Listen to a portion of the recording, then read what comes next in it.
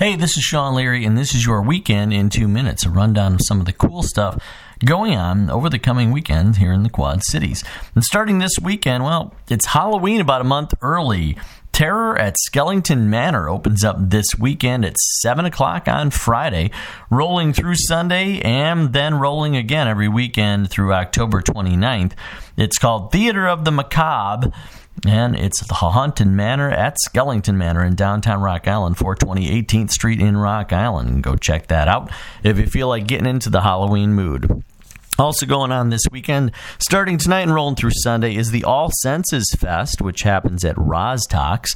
Features live music, arts, writing, spoken word, poetry, a whole bunch of other stuff. So go and check that out at Roztalks through Sunday. It's the All Senses Fest.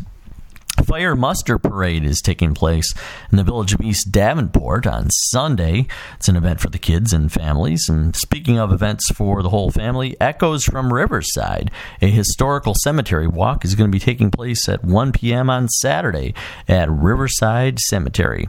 Also going on this weekend, Ghost Tales is happening Saturday night at 5:30 at the Colonel Davenport House. It's $6 for adults, $4 for seniors, and kids 12 and under get in for free to hear the spooky stories. Oktoberfest is going on in downtown Moline on Friday and Saturday, featuring your standard Oktoberfest activities: arts, crafts, live music, dancing, food, and, of course, beer, and a whole lot more.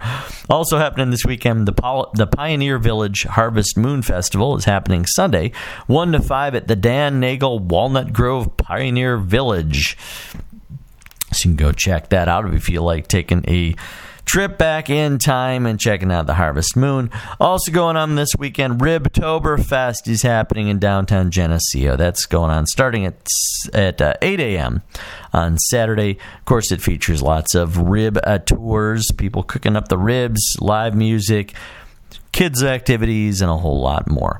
Also happening on Saturday, the Illiniwek Forest Resort is having a Tippy Gallery, which will educate and entertain kids with Native American crafts and stories and things of that nature from 10 to 7 p.m. Happens at the Illiniwek Forest Resort.